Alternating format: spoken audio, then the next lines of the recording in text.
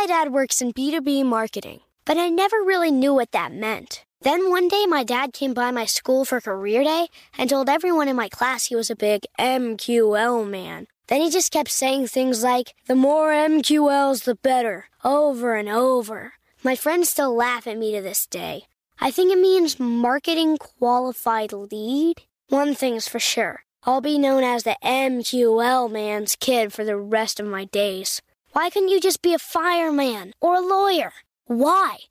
You ruined my life, Dad. Not everyone gets B2B, but LinkedIn has the people who do. And with ads on LinkedIn, you'll be able to reach people based on job title, industry, likelihood to buy, and more. Start converting your B2B audience into high-quality leads today. We'll even give you a $100 credit on your next ad campaign. Go to linkedin.com/customer to claim your credit. That's linkedin.com/customer. Terms and conditions apply. LinkedIn, the place to be, to be. Welcome to Before Breakfast, a production of iHeartRadio. Good morning. This is Laura. Welcome to the Before Breakfast podcast. Today's tip is to keep small things small. Not everything warrants a big response. And by keeping small things small, as the saying goes, you save your time and energy for things that truly do warrant your attention. You'll probably be happier too. If you're like most people, you no doubt find yourself annoyed when things in life aren't quite right. I know I do. Maybe your neighbor leaves his garbage bins on the curb for days. Or maybe your workplace sends pointless email newsletters that you can't unsubscribe from. If you're listening to this podcast, my guess is that you have high standards for yourself, and you try to find solutions to problems that come up in your life. That's generally a good thing. Sometimes, though, our attempts to find solutions can cost more than the problems they're trying to solve. That's when it pays to keep small things small. The first way to keep small things small is to recognize them as small things.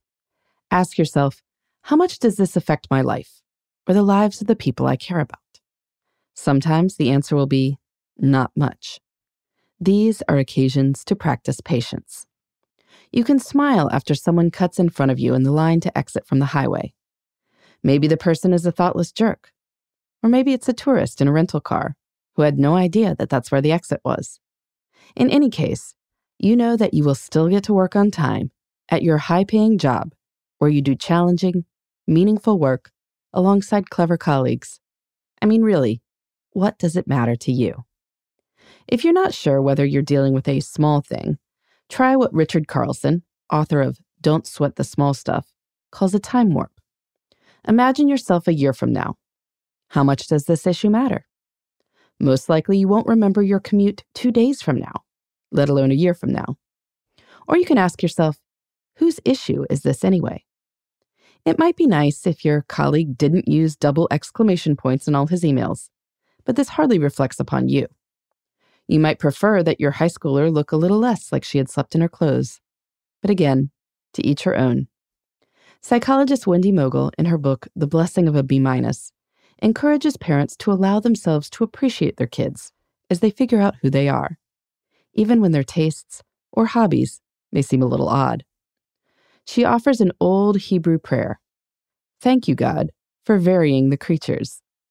The next time you find yourself about to get annoyed or want to fix something that isn't actually your problem, just say to yourself, what a world, plenty of surprises, and leave other people to their exclamation points or oddball fashion. Sometimes, though, you may feel like a small thing is having an adverse effect on you or someone else, and you feel the urge to address it. Even then, a little perspective is wise. I find it helpful to imagine how a conversation about the issue might unfold.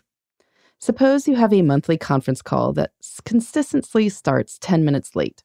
You faithfully log on at the scheduled time, only to spend 10 minutes talking about the weather.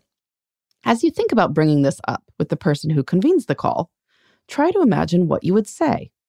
Try to imagine how he might respond.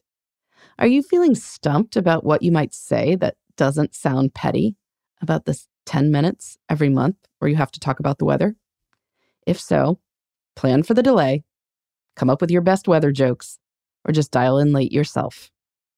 Other times, though, imagining the conversation will help you figure out how to keep a small thing in perspective while constructively addressing it. Suppose you frequently learn about special programs at your kid's school just a few days before. You either scramble to rearrange your work schedule, or your kids are disappointed when you can't be there. At first blush, you might think to respond to the teacher's next email with your frustration about this. But that might make the teacher feel guilty and probably doesn't help the long-term goal of a good relationship.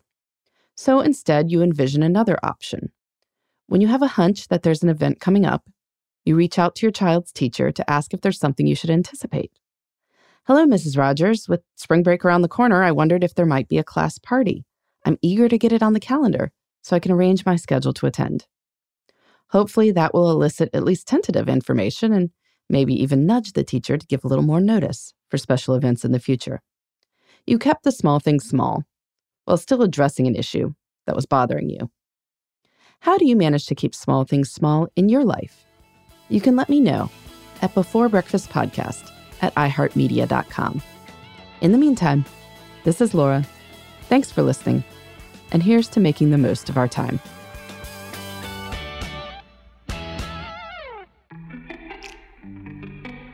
Hey, everybody. I'd love to hear from you. You can send me your tips, your questions, or anything else. Just connect with me on Twitter, Facebook, and Instagram at Before Breakfast Pod. That's BE, the number 4, then breakfast, POD. You can also shoot me an email at beforebreakfastpodcast@iheartmedia.com. That Before Breakfast is spelled out with all the letters. Thanks so much. I look forward to staying in touch.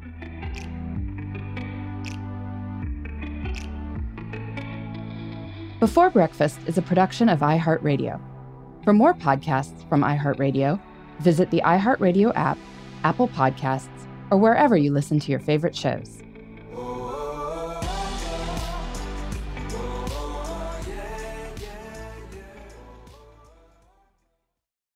Hey, listeners. I know you love mornings. And with nearly 300 beaches in Puerto Rico, each one is a reason to wake up early and catch a picture-perfect sunrise. Puerto Rico has nearly 300 miles of coastline, and the island's diverse geography offers everything from secluded coves with white sand and crystalline water to stunning black sand beaches and beaches perfect for water sports. No passport required for U.S. citizens and permanent residents. Learn more and plan your trip at discoverpuertorico.com.